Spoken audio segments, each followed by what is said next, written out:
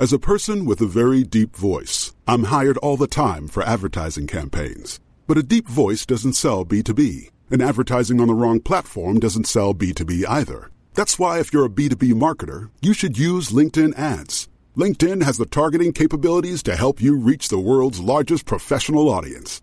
That's right, over 70 million decision makers all in one place. All the big wigs, then medium wigs, also small wigs who are on the path to becoming big wigs. Okay, that's enough about wigs. LinkedIn ads allows you to focus on getting your B2B message to the right people. So, does that mean you should use ads on LinkedIn instead of hiring me, the man with the deepest voice in the world? Yes. Yes, it does. Get started today and see why LinkedIn is the place to be to be. We'll even give you a $100 credit on your next campaign. Go to linkedin.com/results to claim your credit. That's linkedin.com/results. Terms and conditions apply. Hey, I'm Ryan Reynolds. At Mint Mobile, we like to do the opposite of what Big Wireless does. They charge you a lot, we charge you a little. So naturally, when they announced they'd be raising their prices due to inflation, we decided to deflate our prices due to not hating you. That's right. We're cutting the price of Mint Unlimited from $30 a month to just $15 a month. Give it a try at mintmobile.com/switch. $45 up front for 3 months plus taxes and fees. Promo rate for new customers for limited time. Unlimited more than 40 gigabytes per month. Slows full terms at mintmobile.com. I'll come back to the dressing room, obviously, nice round of applause, and then Mickey Stewart, my manager, picked me out and he said, well done. He said, but he said, what are you doing getting out? You're listening to the Lord's Cricket Podcast with me, Will Rowe. These are the stories from the home of cricket, with the people that made them. My guest on this week's show really needs no introduction, but I'll give him one anyway. Making his Test debut in 1975 and enjoying an England career spanning 20 years, scoring 8,900 runs along the way in 118 Test matches, including 20 centuries, 6 of which were at Lord's.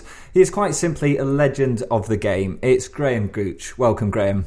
Yes, nice to speak to you. How are you doing today? Very good. Always good to talk cricket, and especially about the most famous and best cricket ground in the world.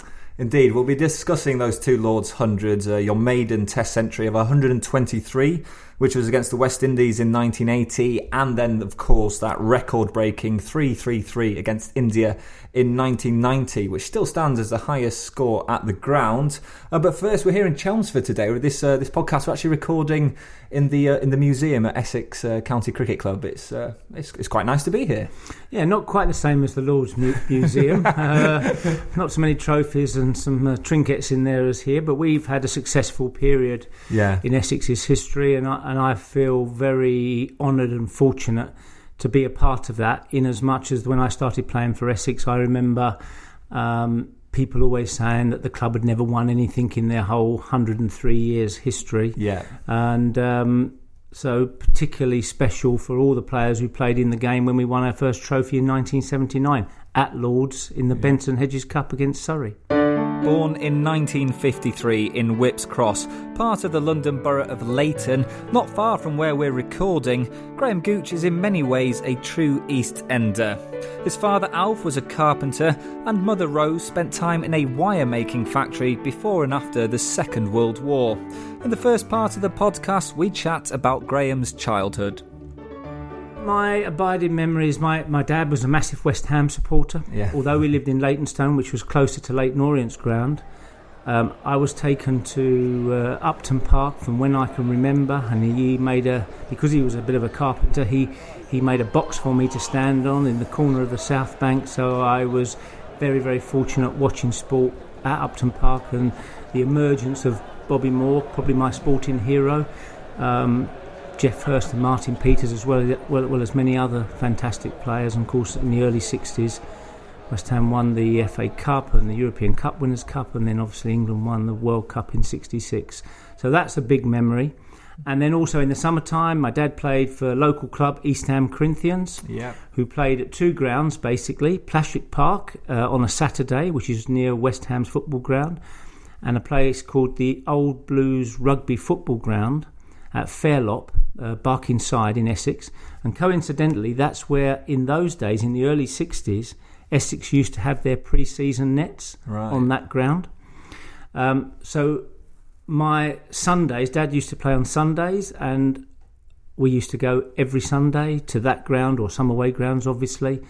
Mum used to take the picnic with my sister, and I had a bat in my hand since I can remember. And I used to pester all the other players when I was a bit older to throw me the ball on the field.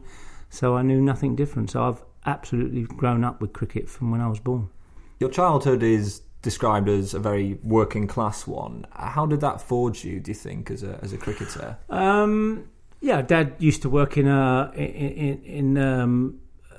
place which made kitchens originally, Wren kitchens. I think they're still in business. I think you hear them advertised now. And they used to also make in a company called Dunster's, I think, which made like television cabinets, because in those days, in the late 50s, early 60s, TVs were encased in wooden cabinets. Yeah, and that's what I've seen the photos. He used to do.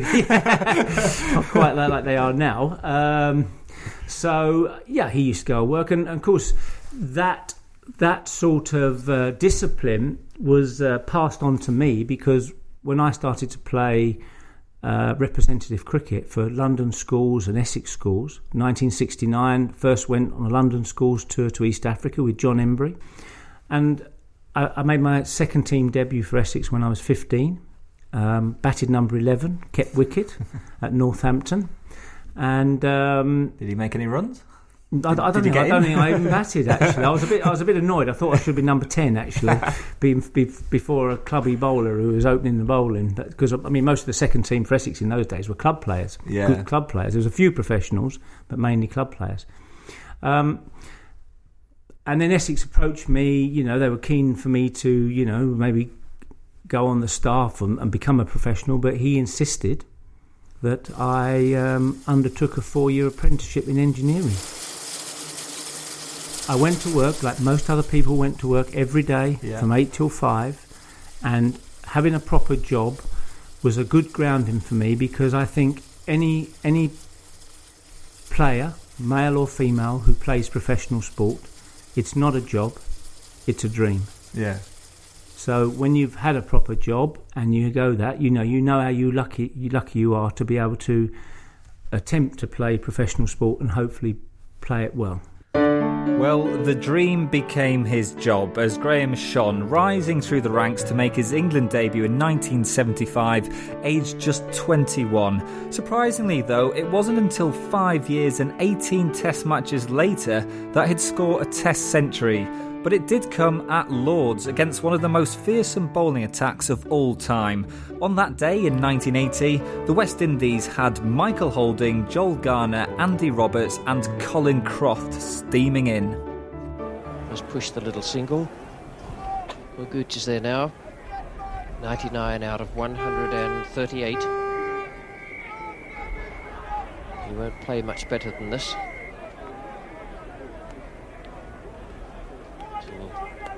Chat to himself there to concentrate.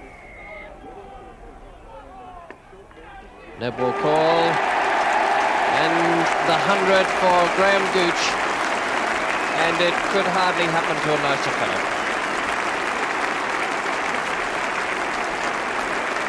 Really top-class performance.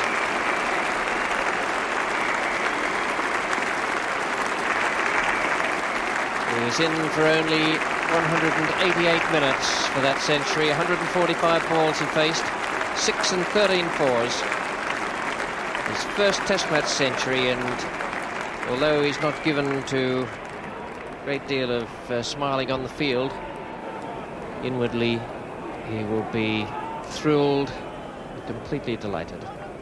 It's everyone's aim when they go to the wicket as a run scorer is to make 3 figures. That is your aim. Obviously, if you get to that stage, you want to go on. I had a great mentor at the time. Kenny Barrington was the England assistant manager. He was a selector. He wasn't an official coach. He didn't have an official coach then. The captain ran the side.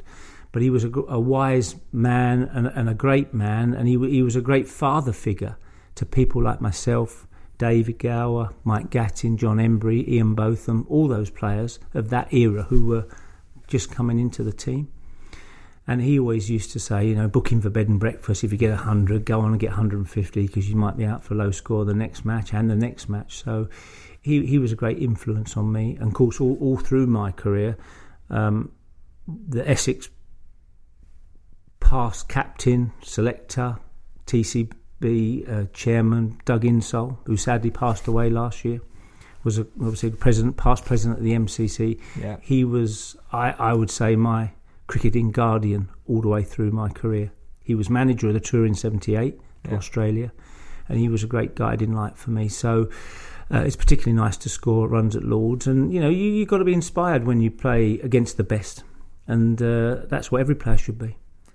Your demeanour on the field, though, I watched the archive tapes of it, and when you acknowledge your century, you look like you've scored a sort of 50 for a schoolboy's game. I mean, there's no smile, there's just raise the bat and just carry on with the job. Is that sort of, was that your philosophy? Just keep going, as you're saying? Not in those days. I mean, I was way short of being where I needed to be as a player in those days. I was evolving all the time, and when people speak to me about my career, I say you evolve yourself all the way through, and it's well documented. I had the best part of my career right at the end. Yeah. When I evolved a lot more, learnt a lot more about myself, how to carry myself, how to behave, how to get the best out of myself. All those things came a bit late for me. I wish it would have came a lot earlier. I wish I'd have realised a lot earlier. It wasn't by design to look a bit miserable and grumpy, but I was different characters, act different ways, and I'm a bit of a believer. You bat a little bit about like your character. Like if you're an extravagant sort of character, an extrovert sort of character, you play a little bit like that. If you're a little bit introvert, you play a little bit like that. And I think as I went on, I tried to keep level-headed. And what I mean by that is, if I was out for naught or scored 150 in the dressing room, there wouldn't be a lot of difference in my manner, if you see what I mean. Whereas a lot of players would react badly if they got a bad decision and they would let off steam, and I'm not one for that. I just sort of try and keep the same sort of even keel all the way through. But, you just want to go on and make the contribution that helps your team win the match. Because you do yourself a slight disservice there. You're actually one of the most successful. You were the most successful batsman against the Windies in the 80s. You scored 1,589 runs against them, an average of 41 with 4 centuries. No one else in world cricket had those records, and that was against that attack of Holding, Roberts, Garner, Croft and Marshall. What was it, do you think, that made you so successful against them? I don't know. I evolved my game as time went on. A big change for me was opening the batting in 1978. I played my first 2 tests, including one at Lords in 1975. The second one, scored 6, I think, the first innings, 30-odd in the second innings. Was dropped. Tony Gregg became captain of England, and I don't think he fancied me as a player, as a young player then, so I lost my place, which was fair enough. I wasn't successful in the 2 games. Then came a big change for me in 78, opening the batting. Yeah. Keith Fletcher, the Essex captain, asked me to open the batting. Went to Australia on tour. Had a very average tour, although we won 5-1 on that tour. And then another big change for me, seeing video replays, which were just hitting the scene then. That was the modern technology then, video recorders. Otherwise you never really used to see much of yourself on TV, unless you could watch the sort of highlights on BBC.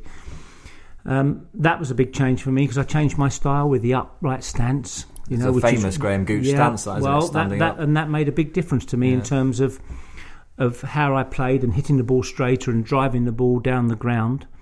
And I think that style, I don't think you could ever say suited the fast bowlers, but it sort of worked against the fast bowlers. My style coped with that sort of bowling better than some other people. And maybe it didn't cope quite so well with the sort of medium pace type, swing type bowling. And I always sort of was inspired by playing against the West Indies. They were onto you. They weren't aggressive, particularly. They bowled a certain length. Your Garners, your Crofts, and your Holdings all bowled sort of short of a length. Roberts pitched the ball up more. Malcolm Marshall certainly pitched the ball up a little bit more. I mean, it wasn't all bumpers, but you know, it was. You had to realise you could be hit a few times. As we used to say in the game, they chip a few bits off of you. Yeah. You know, but you had to just keep going, and it was tough, but it was enjoyable. And of course, if you want to be the best, you have to beat the best, and you have to be successful against the best. And they were by far the best side. Some would say the best side ever, and they were tough to beat. One thing that you've become sort of famous for, and maybe a bit ahead of the curve, was your fitness regime. As a player, you used to play squash during matches, go for a run, you'd be batting, score 100, and then come off and go on the squash courts. I mean, why did you do that? Well, I think initially, going back to, you mentioned about 75, the debut, yes, and playing the other test at Lord's. Okay, in that little period, I was at the England team till 78. It sort of coincided with Keith Fletcher asking me to open the batting. I realised that my only fitness really before then was to play other sport. You know, training in terms of running, doing weights, all the sort of things, you know, was sort of, it's not alien, but not the norm. And I realised when I opened the batting, my concentration needs to be better. My fitness needs to be better. My durability needs to be better. So how am I going to do that? So as well as playing a bit of football, I sort of started the training regime, and I enjoyed it and I felt better. So still then, and going probably for the next decade, the individual was left really to look after himself. There was no organised fitness trainer on a regular basis, or any programs or anything like that. And I worked out very quickly that running was something you could do very easily, and if you were out early, you could go running. Like I used to go up to Primrose Hill and run up and down there, you know. Well, you sneak out the ground. Yeah, well, yeah. If I was out early as an opener, you know, and put some training in, and at the end, what is it about? Did you do that in test matches, Graham? Yeah, occasionally, yeah. I still. The other week I was there, Primrose, because we're doing the Coast to Coast walk, right, for the PCA Benevolent Fund and my scholarship in September. So I did. So we were doing 17 miles on Monday walking, but when I was at Lord's the other day, I went to Primrose Hill and went up and down 10 times, like round the circle. Yeah, just up the hill. Well, there you have it, Graham Gooch running up and down Primrose Hill. It's something that you probably wouldn't see today in a test match. Now it's 1990, Graham is captain of England and embarks on what's been dubbed Gooch's Golden Summer, the highlight being that famous 3-3-3 against India at Lord's. But before that, we chat about the previous Ashes summer, when Graham came unstuck against a certain Australian bowler. Oh, yes, indeed, Gooch has gone over W, and Alderman has done him again. That field formation and the swinging ball from Alderman, there's no great pace about it, but it is done for Gooch throughout this series. They're playing across the pad. Yes, the first two ones outside off stump swing, and this time he got onto the line that he likes to bowl, round about the leg and middle, and just straightening up fractionally, making it virtually a straight ball at the finish. So once again, Terry Alderman has got Graham Gooch out. He's certainly proved a real thorn in Gooch's side throughout the series. The previous summer, Terry Alderman really, you know, kind of had the wood on you. He got you LBW. Yeah. There's one story that I just wanted to fact check, because if it is true, I love this story. Did you change your answer phone message to say, "I'm out, probably LBW" to Terry Alderman? That's incorrect. My answer message does say, "Sorry, I'm afraid our team's all out," and it still says that. Right, okay. Not quite to the point. Yeah. I'm out LBW to Terry Alderman, but I might change it. I'll change it to that. That's quite a good one, actually. I mean, I always, when I see Terry, we always chat, and I always thank Terry, okay, because apart from wearing out about 3 pair of pads when I played against him, he exposed the technical flaw that I was experiencing in that little period of my career. Yes. And because of that, he helped me straighten that out, if you see what I mean. Yeah. That really exposed what I was doing wrong. So I had to reassess, as I say, like every player needs to do this. I had to reassess. after that. And then when I came back in 89 after that tour, because I captained England, went to India with the Nehru Cup and speaking to Jeffrey, and I straightened that out, literally, and it's not meant to be a pun, I straightened that out, so I was playing a lot straighter, moving better, getting in a better position, because my game fell into disrepair, and of course I had the best period of my career after that. Captaining England was a great catalyst for me to spur myself for the last phase of my career. Yeah. I felt responsible. I felt I had to lead from the front. I felt that the runs I needed to get would set the tone for the matches, and it inspired me. So whenever people ask me about, captaincy can be a burden on a player, and I'm not of that school. You were the opposite. Absolutely. Lead from the front sort of mentality. It inspires you, yeah. It inspired me. I mean, I never really desperately sought the England captaincy, but when it came my way, I enjoyed it, and it had a fantastic effect on my cricket. And it helped me look at myself, look at the future, and what I wanted to achieve, both for the team and for myself for the last phase of my career, because I was in my mid-30s then. And the fitness, all the years of fitness, the decade of fitness before, was standing me in good stead into my late 30s, and I was a more rounded person and player, and, it all fell into place, sort of thing, in a way.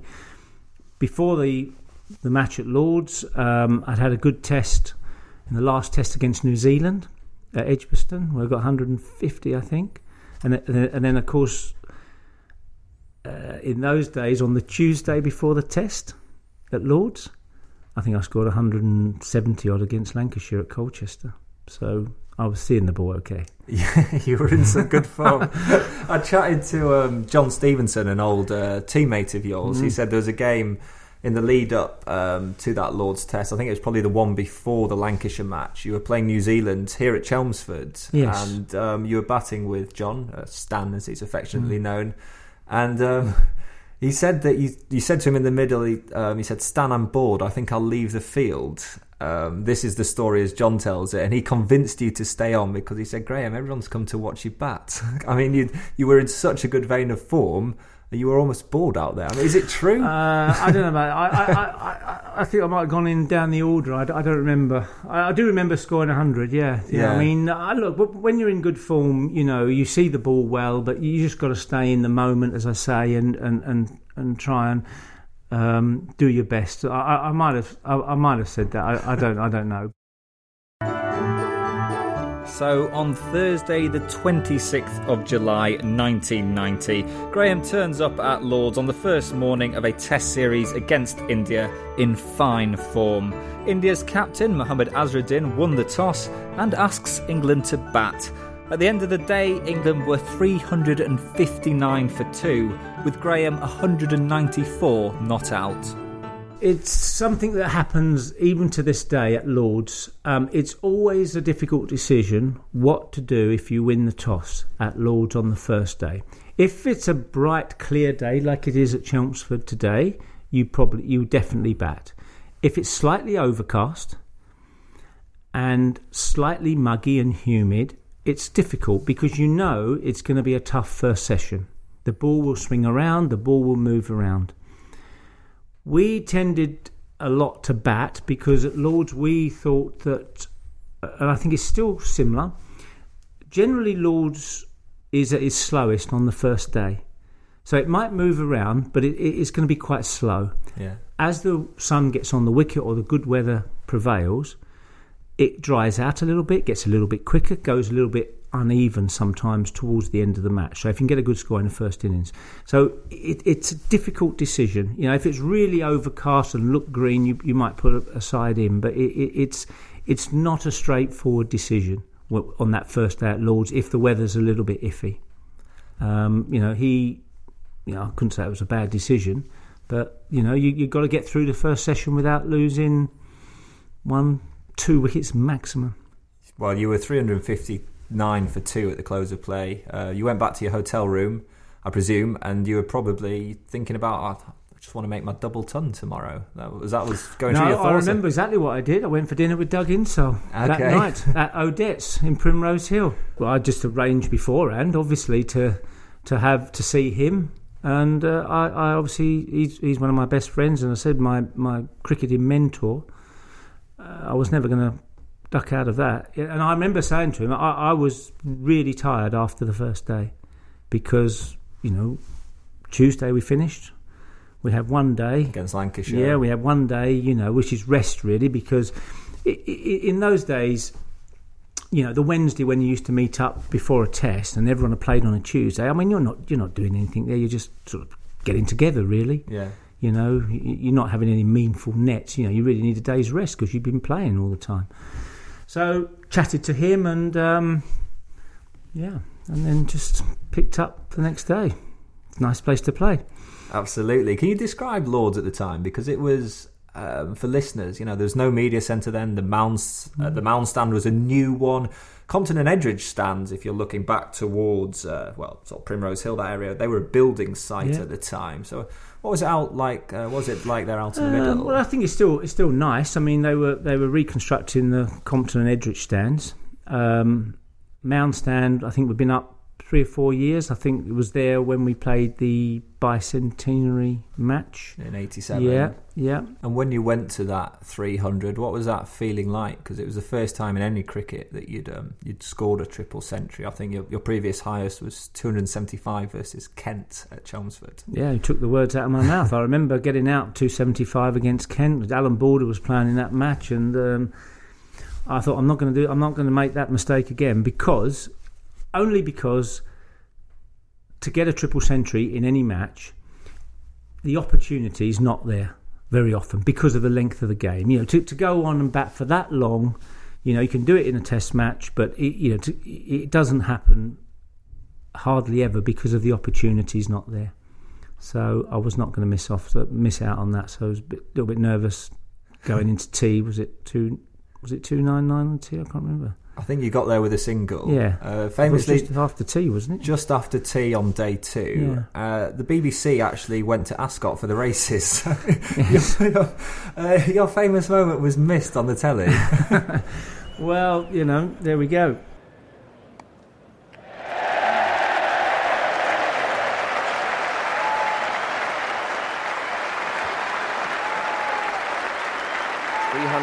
For Graham Gooch, with the first ball after tea bowled by Ravi Shastri. 66 to go.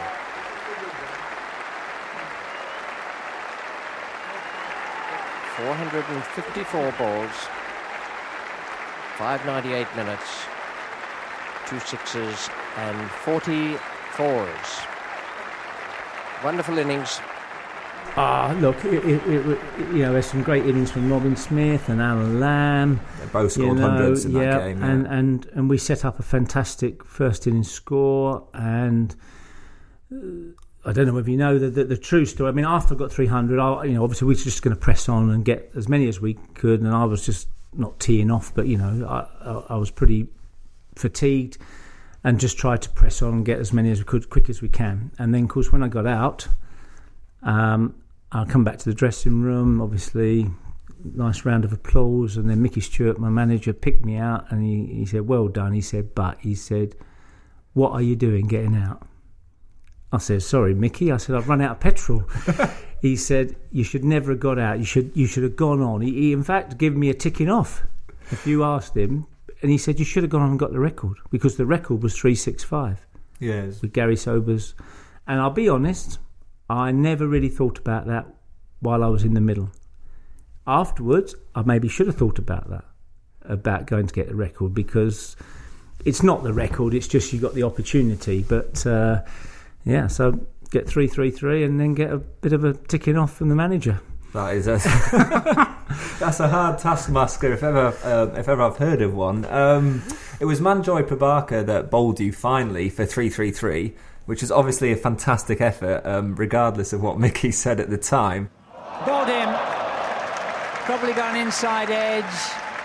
Success finally. Gooch goes 333. Triple Nelson, if you want to be superstitious about it. And what a reception this man's going to get. Leader of his side, the Indian players applauding, almost glad to be part of history. Those men on the balcony certainly are. So is the crowd. Never before will Graham Gooch have left a field to this sort of reception. But you were actually dropped on 36. Did you have poor old Kieran Moyer? Kieran Moyer, yeah, dropped to you off Sanjeev Sharma. Snicked one through. He came going down the hill. He moved across sort of towards first slip. I mean, he didn't really have to dive, and he shelled it. So they're the bits of luck you need, don't you? I mean, was it lucky? Yeah, but then again, you look at your career in the round and everything. There's decisions that go your way. There is luck that goes your way, and it's quite interesting, isn't it, that in sport, and this is a sort of unwritten rule, when things are going against you, everything goes wrong. Yeah. You know, everything gets caught, you get run out, whatever. When you're playing well and confidence is high, the pieces of fortune run for you. It happens all the time in all sports, and you can't put a finger on why, but it definitely happens. Well, Graham probably didn't have time to question why that summer, because he was simply so busy scoring runs. That season, he hit a phenomenal 2,746 first-class runs, including 1,200s at an average of 101.7. Anyway, back to the match. England declare on 653 for 4, with India scoring 454 in reply just to avoid the follow-on. That was after Kapil Dev smashed 4 sixes in a row off the spinner Eddie Hemmings. Beautifully placed, and it wouldn't matter where the man was out there, because it's gone way, way, way over the top. Anyway, it goes again for another 6.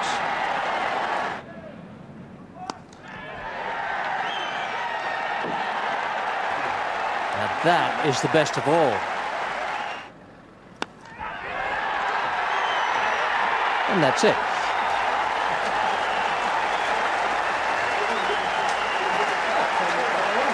Well, I suppose it's only logical. If you need 24 to save the follow-on, why wouldn't you get it in 4 hits?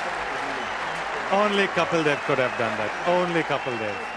Yeah, I mean, I had a bit of a stone in my shoe, because what happened was that Kapil Dev did hit Eddie for 4 consecutive sixes. Eddie kept tossing the ball up, trying to buy the wicket. Hawani, the number 11, I caught Kapil Dev at slip off of Gus Fraser with my hand sort of on the ground.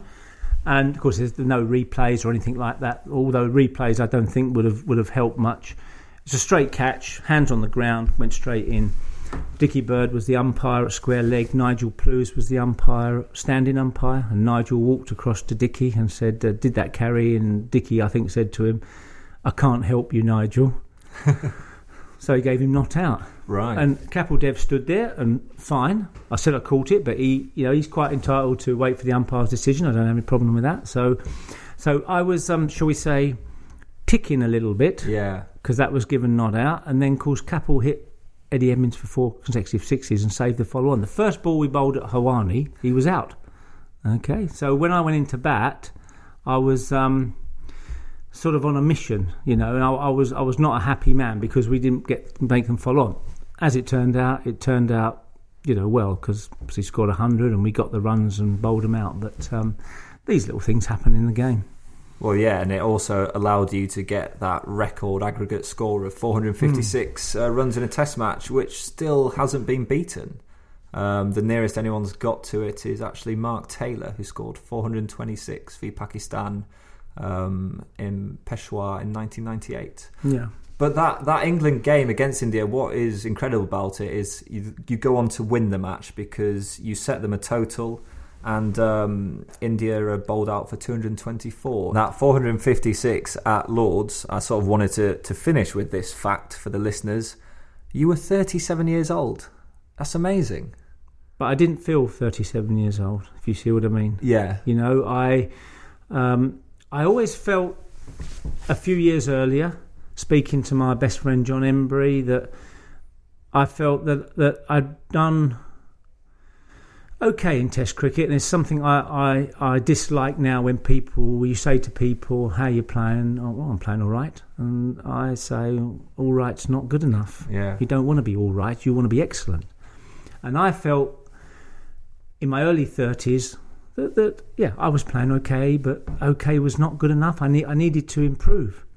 And obviously it coincided with the England captaincy, obviously the fitness work and the way I thought about myself. And then over that period, the one big thing when people ask me, I spoke to Andy Flower last week and he asked me the same thing, what was the thing that changed? And the one big thing that changed for me, which changed my game, was not those technical things really, is the way I thought about myself. As I got to that sort of age that I need to be, my record's okay, but it's not good enough. It needs to be better. I need to be averaging over 40, and I need to convert more hundreds. That's why I'm not, not the player I want to be. But it's the way I thought about myself. I changed the way I thought about myself to be much more positive. Because you were quite an insecure person. Well, yeah, I'm not a very extrovert person, but I gained a lot of inner strength, not outward the way you show it, but inner strength about how I thought about myself. So when I went out against the opposition, I researched it a bit more, I worked out how they bowled and all those sort of things, but also I convinced myself that I was going to be successful. So you'd call it self-belief. I upgraded self-belief. I convinced myself that I'm good enough against these guys. I've got runs against these. I've got the game. All those things you need to put in your head. And when people say now, we discussed it a lot when I was coaching England, a lot of people have negative thoughts. Alistair Cook, who's here today, we all have negative thoughts about, are you going to do well?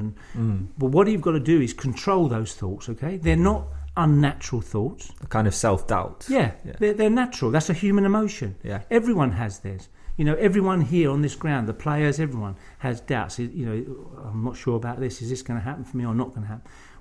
But the trick is to control those thoughts. So in my case, all the negative thoughts about, is it going to go well, is it not going to go well, I managed to put to the back of my mind. Do you think that was an age thing as you got older? Possibly. Evolved. I said people evolve themselves. You became almost more relaxed in your own skin. A little bit, yeah. But I had to make changes, and that's the one big change that gave me that 4 or 5 years, or 3-4 years of successful cricket, really successful cricket. Yeah. Converting, getting big scores, helping win matches. I believed so much more. And it made a huge difference. Well, Graham, thank you very much for your time today. It's been a real pleasure sort of going down memory lane, discussing the 4-5-6 against India, also that century against the West Indies at Lord's. I feel like we could keep going. There's so many stories and memories to discuss, but it's been an absolute pleasure, and also very nice to be here at Chelmsford in your backyard, so to speak. Absolutely. It's always good to be at the home ground, and always exceptional to talk about the greatest ground in cricket history, which is Lord's. Nothing can surpass walking through those gates from the pavilion onto the middle with a willow in your hand. Graham, thanks for your time today. Thank you. You've been listening to the Lord's Cricket Podcast with me, Will Rowe. The stories from the home of cricket with the people that made them.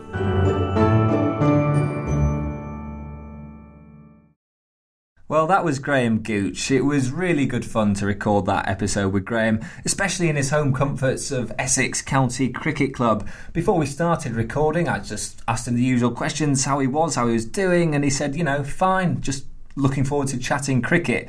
And I think that really sort of came through in the interview, that he just loves the game, loves talking about it. Big thanks to ECB and BBC for providing the commentary clips you heard during that episode.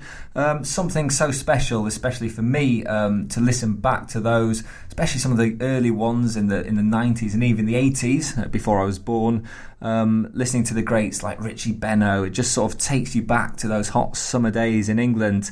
The podcast was recorded, edited and produced by myself, Will Rowe. If you've enjoyed it, please do subscribe on the usual podcast providers. Also leave a review and rate the show. It really does help spread the message. You can also get in touch with us on Twitter @HomerCricket, or you can email the show. Happy to hear anything that you'd like to talk about. podcast@mcc.org.uk for that. And there's also a dedicated page on the Lord's website with liner notes and the podcast there. Just go to lords.org/podcast for that. Right, next week's podcast is with Kumar Sangakkara. Not really much introduction I need to give you here, but he is truly one of the greats of the game. We talk about his 2014 century at Lord's, growing up in Sri Lanka with the backdrop of the civil war there, the World Cup in 1996, what it meant to him as a young man, what it means to Sri Lanka then, what it means to Sri Lanka now, how he got into the game. So many stories from Kumar. And there's much, much more as well. We kind of go off on a few tangents, but it's well worth a listen. It's an absolute treat. So hope you can listen to that. And once again, thanks for listening to today's show.